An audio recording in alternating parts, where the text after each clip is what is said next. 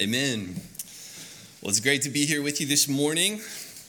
My wife, Candy, sends her regrets. She wishes that she could be here as well. As Justin mentioned, we have a sick toddler at home and also a 3-week-old, which from the looks of it right now. But like I said, thank you so much for having me this morning. It's great to be here. Let me say a few words before I have you stand and we read this passage together. I think it's always safe to open with a Tim Keller quote. In just a minute, we're going to be reading from Judges chapter 17, and this is decidedly not one of the most common passages in your Bible. In fact, even if you've been to church your entire life, it is very possible, very likely, that you've actually never heard a sermon preached on this text. And so have a listen to what the late, great Pastor Tim Keller has to say about our passage this morning. I'm quoting directly here. He says, "This text is almost never preached on. It's almost never studied. And one of the reasons why nobody knows what to do with this, and so nobody tries to speak about it, is because it is so inexplicably boring." Tim Keller, everyone. That was one of the first things, an invitation this Sunday of all Sundays. Huh? There are a couple things that need to be said about this passage before we get into it. Number one, Tim Keller is right. This story's got remarkably flat characters. There is no multidimensional drama. There's no crisis and resolution. If somebody was just telling you this story, it would be a very forgettable conversation. And it stands in sharp contrast to everything that's been going on in Judges so far. Everything else in Judges has been eminently entertaining. I imagine you just finished the story of Samson last week. There's drama, there's intrigue. Everything has been so interesting and captivating up till this point. So why is this here? Well, there's a shift that's happening here between chapters 16 and 17. If you didn't know, the book of Judges really can be divided into 3 parts. Chapters 1 and 2 are introductory. Judges, I won't say any more about that. My understanding is you've spent all of 2023 so far on that, so you guys have got it. But from 17 to the end of the book in chapter 21, something else is going on. So why is this here? One thing that you'll notice from now to the end of the book is there's no judges here. Every other part of this book is about God's salvation. This is what we look like without salvation, without God. These last 5 chapters give us an extended, very depressing account of how low the people sink without salvation. It starts with the collapse of the vertical dimension, the relationship with God. That's where it starts, but that's not where it ends, because it ends with the total decline of the horizontal dimension, the relationship with one another. And so without further ado, maybe an alternate title for the sermon really could be "A Boring Story with Big Implications." That would be entirely appropriate, because as boring as this story may be, the implications for us and for our lives are not. As we're reading this text, I'd encourage you to consider, why was this incident chosen out of this whole period of history? Why is this the snapshot of what the people look like without salvation? And with that perspective, I think we'll actually be primed to have this passage start to come to life. And so with that being said, go ahead and stand with me, and we'll read Judges 17, verses 1 through 13. This is God's word. There was the man of the hill country of Ephraim, whose name was Micah. And he said to his mother, "The 1,100 pieces of silver that were taken from you, about which you uttered a curse and also spoken in my ears, behold, the silver is with me. I took it. And his mother said, blessed be my son by the Lord. Silver to his mother. And his mother said, I dedicate the silver to the Lord from my hand for my son, to make a carved image and a metal image. Now, therefore, I will restore it to you. So when he restored the money to his mother took 200 pieces of silver and gave it to the silversmith, who made it into a carved image and a metal image. And it was in the house of Micah. And the man Micah had a shrine, and he made an ephod and household gods, and he ordained one of his sons who became his priest. In those days, there was no king in Israel. Everyone did what was right in his own eyes. Now there was a young man of Bethlehem in Judah, of the family of Judah, who was a Levite, and he sojourned there. And the man departed from the town of Bethlehem in Judah to sojourn where he could find a place. And as he journeyed, he came to the hill country of Ephraim, to the house of Micah. And Micah said to him, where do you come from? And he said to him, I am a Levite of Bethlehem in Judah, and I'm going to sojourn where I may find a place. And Micah said to him, stay with me, and be to me a father and a priest. And I will give you 10 pieces of silver a year, and a suit of clothes, and your living. And the Levite went in. And the Levite was content to dwell with the man. And the young man became to him like one of his sons.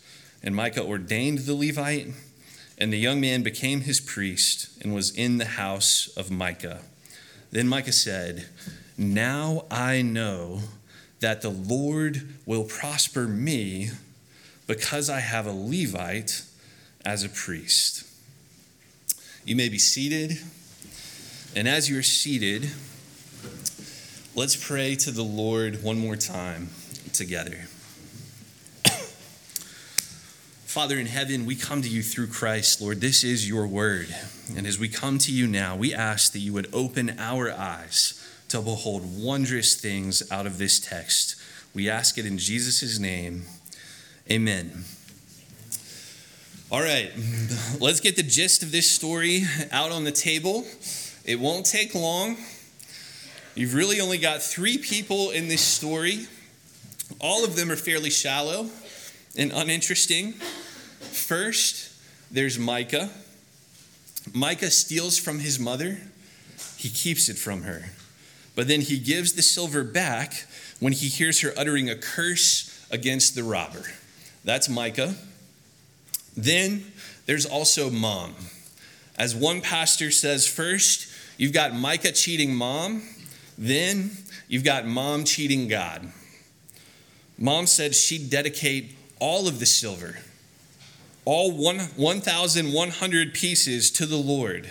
But did you notice it? When it came down to it, it was only 200. And of course, put that aside, that's almost besides the fact. The main point here is that what she used those 200 pieces of silver to do is build an idol. What she used those 200 pieces of silver to do is violate God's second commandment. This is in breaking of the clear and uniform witness of God's law. You shall not make a carved image for yourself. And so that's mom. There's Micah cheating mom, and there's mom cheating God. And then lastly, there's this Levite. And now remember, in those days, there were certain ways and certain places in which God's people were to worship. During this time, the Ark of the Covenant was in the tabernacle in Shiloh. God's people were to worship him there. God's priests, which came only from the tribe of Levi, would be found there. You'd see those Levitical priests wearing a breastplate called an ephod when you were in the sanctuary there. So God's instruction to God's people was crystal clear. But that doesn't matter when, remember verse 6, quote, everyone is doing what's right in his own eyes. Micah and his mom wanted their own sanctuary and their own priest and their own ephod. And so they made one. They broke God's law. They created their image to represent God. They set up a sanctuary for him in their home. They ordained one of their sons to be the priest. And they even made him an ephod, the breastplate with the stones on it that the priests would wear. And to them, that's not a bad plan, until lo and behold, an actual Levite came traveling through town. And Micah said, oh man, we're just kind of doing fake it till you make it out here. But if we could get an actual Levite to be our priest for our statue of God, that would be something else. He says, I'll pay you. And listen to this. In the last line of the chapter, Micah says, if I do this for God, quote, now I know the Lord. You can imagine, we'll come back to that. Let me give a quick spoiler alert for next week as well. Maybe you think this story is just kind of off to a slow start. Just so you know, it's not really picking up from here. In 20 seconds, the end of the story is these Danites, these Israelites from another territory come through. They tell the Levite, come with us and we'll pay you more. Bring those images worth all that silver. Micah does not like that, but they say, pipe down or we'll hurt you. And he does. And that's pretty much the end of the story. And so that's it. A boring story with big implications. Like Tim Keller said, this is pretty boring. I don't think you would call this first-rate literary narrative. The character development is lacking. The resolution of a crisis is poor. And maybe that's actually part of the point. But though this isn't gripping storytelling, this is an insight into what happens apart from God's salvation. This is a snapshot of what happened in Israel when sin ran unchecked for a time. And looking from that angle, there is plenty to be brought to light for us from this story. And so why was this incident chosen out of this whole period of history? Why is this the picture of what the people look like without salvation? There are some big implications. First, number one, apart from salvation, we will reduce God even if we don't reject God. Let me say that again. We will reduce God even if we don't reject him. In a minute, I think we'll see the relevance of this to today. Because what Micah and his mom are doing is not a violation of the first commandment. You shall have no other gods before me. They aren't worshiping other gods. They definitely aren't worshiping no God, as in atheism.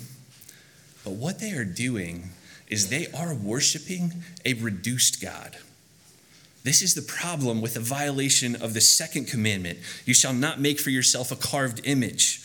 Micah and his mom are worshiping an image of Yahweh. It's just a version of Yahweh that you can literally fit into your purse.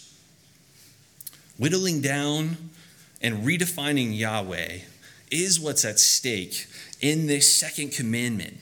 I'm pulling from a variety of commentators and pastors in this sermon, but to paraphrase another one, how could you possibly ever capture the full range of God's glory in an image? Even if you highlight parts of God's nature that appeal to you, you might conceal other parts that don't. You magnify his strength, for example, but you obscure his compassion. Or you celebrate his grace while ignoring his purity and justice. At the end of the day, it's a belittling of God. And what goes hand in hand with redefining God every time is also a redefining of morality.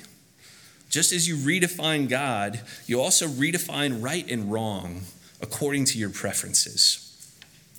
That's exactly what happened with Micah and his mother. They reduced God to be a little manageable God. And with a little manageable God, what does it matter what his prescriptions are for worship? Let's just do our own thing. We'll do what's right in our own eyes. He'll honor our good intentions.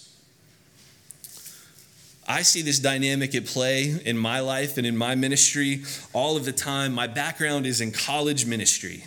And so, for example, I may hear things like, I know sexual relationships are reserved for marriage, but what seems right in my situation, in my eyes, is a little different. Or maybe this, I know what God's word says about drunkenness, but what I'm doing seems right, or at least neutral, compared to other people in my own eyes, and on and on. At the end of the day, I've learned over the years, so many iterations of this, that what it is at the end of the day ultimately is a view of God issue. Even for professing Christians who are regularly involved in church and ministry, if God is just a reduced God, a little manageable God who I can fit into my pocket, then at the end of the day, what seems right to me just seems to carry more weight than what God's word actually says. And the picture that this passage is painting is that this is what we're all prone to, apart from the saving and sustaining grace of God. Left to our own devices, left to our natural state, we will redefine God, and we will redefine what's right and what's wrong.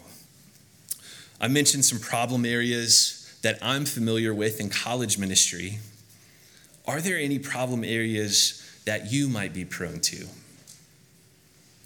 Maybe I know what God's word says about financial stewardship, but what I'm doing seems pretty good to me. I wrestle with that. I need God's sustaining grace in that. What about you? God's grace is sufficient, but let's not be complacent. You hear quotes like this all of the time. Quote, my God would never do this. Or I can't believe in a God who would say that. I hear those things far too often, and you probably do too. That's dangerous. Let's be on guard not to redefine God in terms of ourselves. In Psalm, and again, it's not an indictment of atheism. It's not an indictment of outright rejecting God. It's an indictment of reducing him. To be more specific, it's an indictment of redefining him in a certain way. Psalm 50, verse 21 says, you thought that I, God, was one like yourself. Redefining God according to our own preferences is a very dangerous place to be in. And that's the first big implication from this boring story. Left to our natural state, apart from God's saving and sustaining grace, we will reduce him. We will reduce God. And moving along in this story, the second big implication, which is related to it, is this. Apart from salvation, we will seek to control God rather than surrender to God. Let me say that again. We will seek to control God rather than surrender to God. I'm paraphrasing the language of another pastor here, but this point is connected to the first one. One of the problems or the telltale signs of sin is thinking that God is like ourselves. And one of the ways that we're prone to do that is by thinking that God can be controlled. We all do it. We're all prone to try to use God rather than submit to him. I served several years as the chaplain for a college football team, and I dealt with this sentiment all of the time. If I go to pregame chapel, then God will bless me and we'll go ahead and win this football game. I dealt with that kind of sentiment all of the time. You may be familiar with, I'm going to church. I'm going to try to go to church now because I'm going through a hard time. I really need God to bless me. Or I'm trying to get my life right with God because of X, Y, or Z in my business or in my family or in my health. We all know it. We all know those sentiments. And we see Micah as the case in point here at the end of Judges 17. I'll do this for God. Now God has to do something for me. No, he doesn't. We all know this. You thought that God could be bought because you thought that God was like yourself. Psalm 50, verse 21. But you're wrong. God doesn't exist for you, Micah, and God doesn't owe you. Quite the opposite. True faith actually says, God, I exist for you, and you don't owe me anything. In fact, I owe you. That's how one Baptist pastor puts it. We don't seek control of God. We surrender to God. But that's not what Micah does here. And that's not what we do apart from God's salvation, apart from his saving grace and his sustaining grace. Here, we see Micah scheming. He sees the Levite and he seizes his opportunity. He says, stay with me and be to me a spiritual father and a priest, and I'll give you payment, clothing, living. I'll give you anything that you need. And the Levite probably thinks to himself, I don't think you're supposed to do that, but how much are you paying again? And he agrees. And then verse 13, I'm reading directly. Then Micah said, now I know that the Lord will prosper me because I have a Levite as a priest. Micah thinks God can be bought. I do something for you, then you do something for me. Micah thinks God owes him. Highly religious people are prone to operate this way. You probably have examples that pop into your head of people who are sure that God has to answer their prayers, but you can't put a handle on God. And that's all that this is doing. And here's the reason why. This is the reason. Another part of the Psalm 50:21 problem is that it makes us lose all sense of perspective as well. In other words, when we make God like us, we don't just scale him down by a few orders of degree, we scale him down by orders of magnitude. I came across this illustration in my prep and I found it helpful. You may know this. Some of you who are smarter and well-versed with these things than I am, but you may know this. If you took the distance from the earth to the sun, which is 93 million miles, and you reduced it down to the thickness of one sheet of paper, then the diameter of just this galaxy would be a stack of sheets of paper 310 miles high. That's just our galaxy. And then, if you took our galaxy and compared it to all of the galaxies in our cluster, it would be like 1 grain of sand compared to all of the sand on all of the beaches in the entire state of Florida. That's just our cluster. And then Hebrews chapter 1 says that God takes all of that and even more, and he upholds it. It says he upholds the entire universe just by the word of his power. He has it like a little contact lens on the tip of his finger. And now the illustration goes, do you say to somebody like that, please come into my life to be my personal assistant? Do you say to somebody like that, you scratch my back and I'll scratch yours? No. You have lost all perspective. You think God is like you. And so many problems are downstream of this. And ultimately, this is the problem of the book of Judges. James Montgomery Boyce, in his commentary, said that you could refer to the story of Judges as the long and painful account of the Canaanization of Israel. Yes, the people enter into the land and take it, but the land ultimately ends up taking them. Another pastor writes, this is true. What you believe about God and your purpose in life will have a tremendous effect on you and everyone around you. When you change the religion of a people, you change the nation. So this is the snapshot in Judges of what the people look like without salvation and without God. Apart from his grace, first, we will reduce him, even if we don't outright reject him. And then second, we will seek to control him rather than surrender to him. We could keep going. Apart from God's salvation, the weak will be abused rather than protected. You'll see that in future chapters. Whenever the rule of God is cast aside, the rules will always get redefined to benefit the strong and not the weak. That's what happens every time. And here's maybe one more thought for this story today. From this boring story in Judges 17 today. Going back to this boring thing from Tim Keller. Is it possible that that's actually part of the point of this story? Is making boring characters who live boring lives part of the effect of sin? Consider this quote from C.S. Lewis. He says, "The real mark of hell," think about this for a second. He says, "The real mark of hell is a ruthless, sleepless, unsmiling concentration upon the self." And he goes on to say, "We must understand hell as a place where everybody is perpetually concerned about his own advancement, where everybody has a grievance, and where everybody lives by the deadly serious passions of envy, self-importance, and resentment."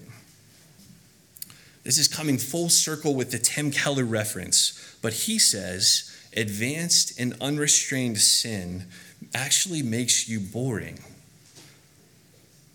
Because all you're ever worried about is how you are doing, how you look, and how things are affecting you.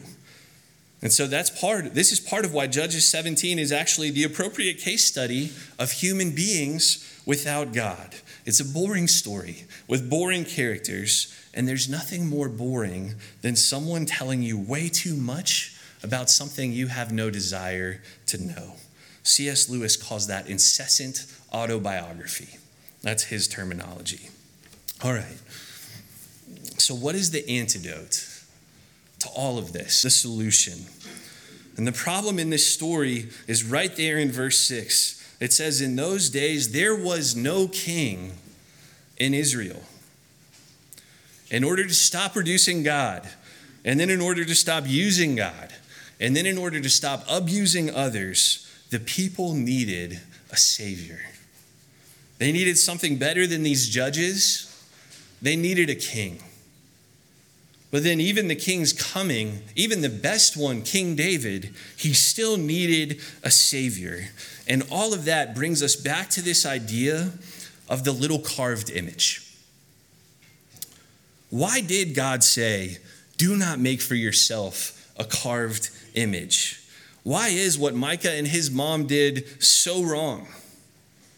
Think about it.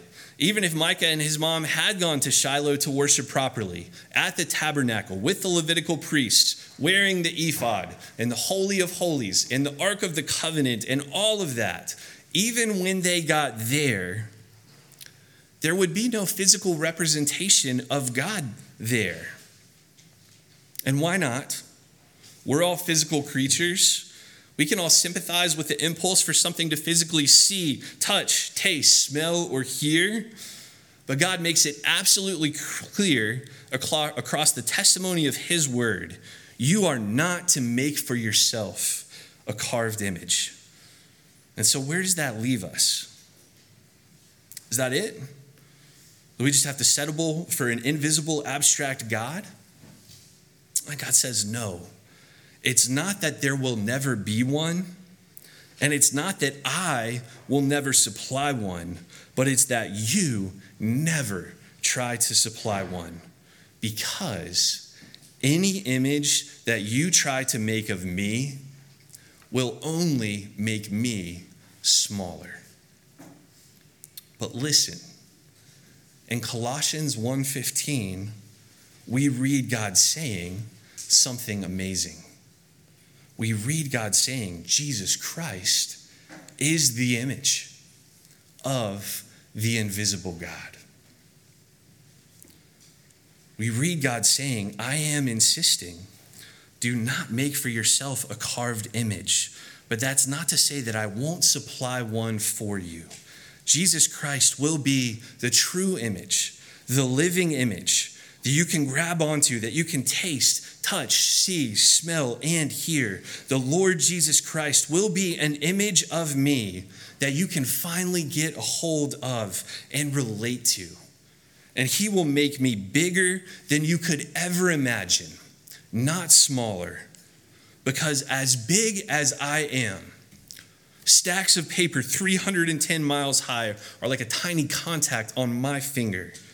Jesus Christ will show you that I will still come and I will still die for you. In your place, for your sin.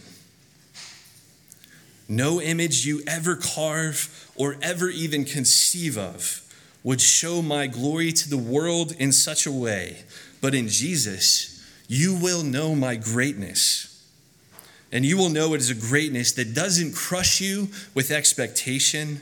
It is a greatness that frees you through expiation. And now when sinners who need saving, like you and me, encounter a God who is mighty to save like that, now there is no more you scratch my back and I'll scratch yours. There is only you have died for me. I would gladly live for you. Now there is no, all right, God, come fit in my pocket. There is only, please, God, fit me in anywhere. I will follow you forever. Now there is no, let me use you. There is only, how could you use me, Lord, for your glory? As one pastor closes his sermon, God can't be bought, but we can. Let's pray. Father in heaven, we praise you that you are rich in grace. We pray now that for all of us who are in Christ, that you would sustain us by your grace. We pray that you would keep us from reducing you, keep us from trying to use you, keep us from trying to abuse others. Help us to live in victory, Lord, over sin, rather than as victims to it, for the sake of your name. And Lord, we also pray now that for any of us today who are not in Christ, God, would you save souls by that exact same grace? Your grace is sufficient. We praise you, and we pray all of this in Jesus' name. Amen.